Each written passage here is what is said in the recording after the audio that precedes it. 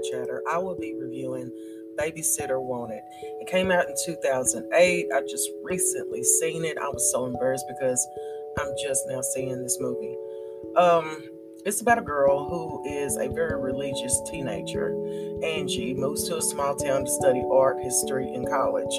And she's stuck with what I would call the worst roommates ever. You got a child who is seriously going to school, doing the right thing, and trying to be happy in life and be young. And she can't do it because, she can't get no rest because her roommates are some asses. Well, on the opening of the movie, you hear about a story about a teenage girl missing.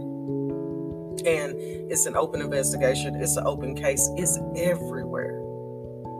Okay? So this girl needs a job because she needs money. She decides to answer an open ad for babysitting. The problem, it is another county over from her. This is what blew my mind. It's another county over from her. Plus, there is a girl that has gone missing. So, desperate times are desperate. She goes through with the babysitting job. And when she gets there, she is approached by a wife, a husband, and a little boy. The little boy doesn't say much. He just carries this very eerie type of docile child. Not one child that you would be interested in babysitting, let alone being there.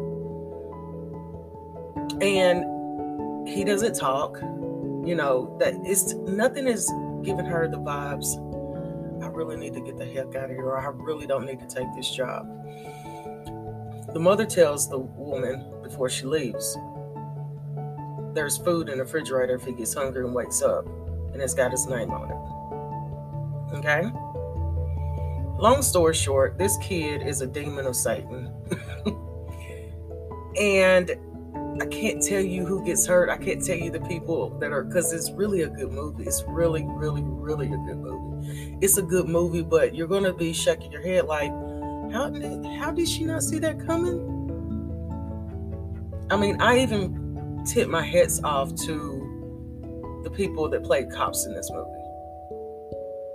Because, she does get to a phone to get help.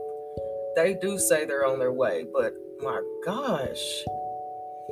So, if you're looking for an entertaining movie, a crazy, crazy ass kid, and a time waster, this is one for you.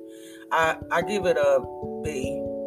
It's entertaining, but it just defies all logic, So until the next time, this is Horror Chatter.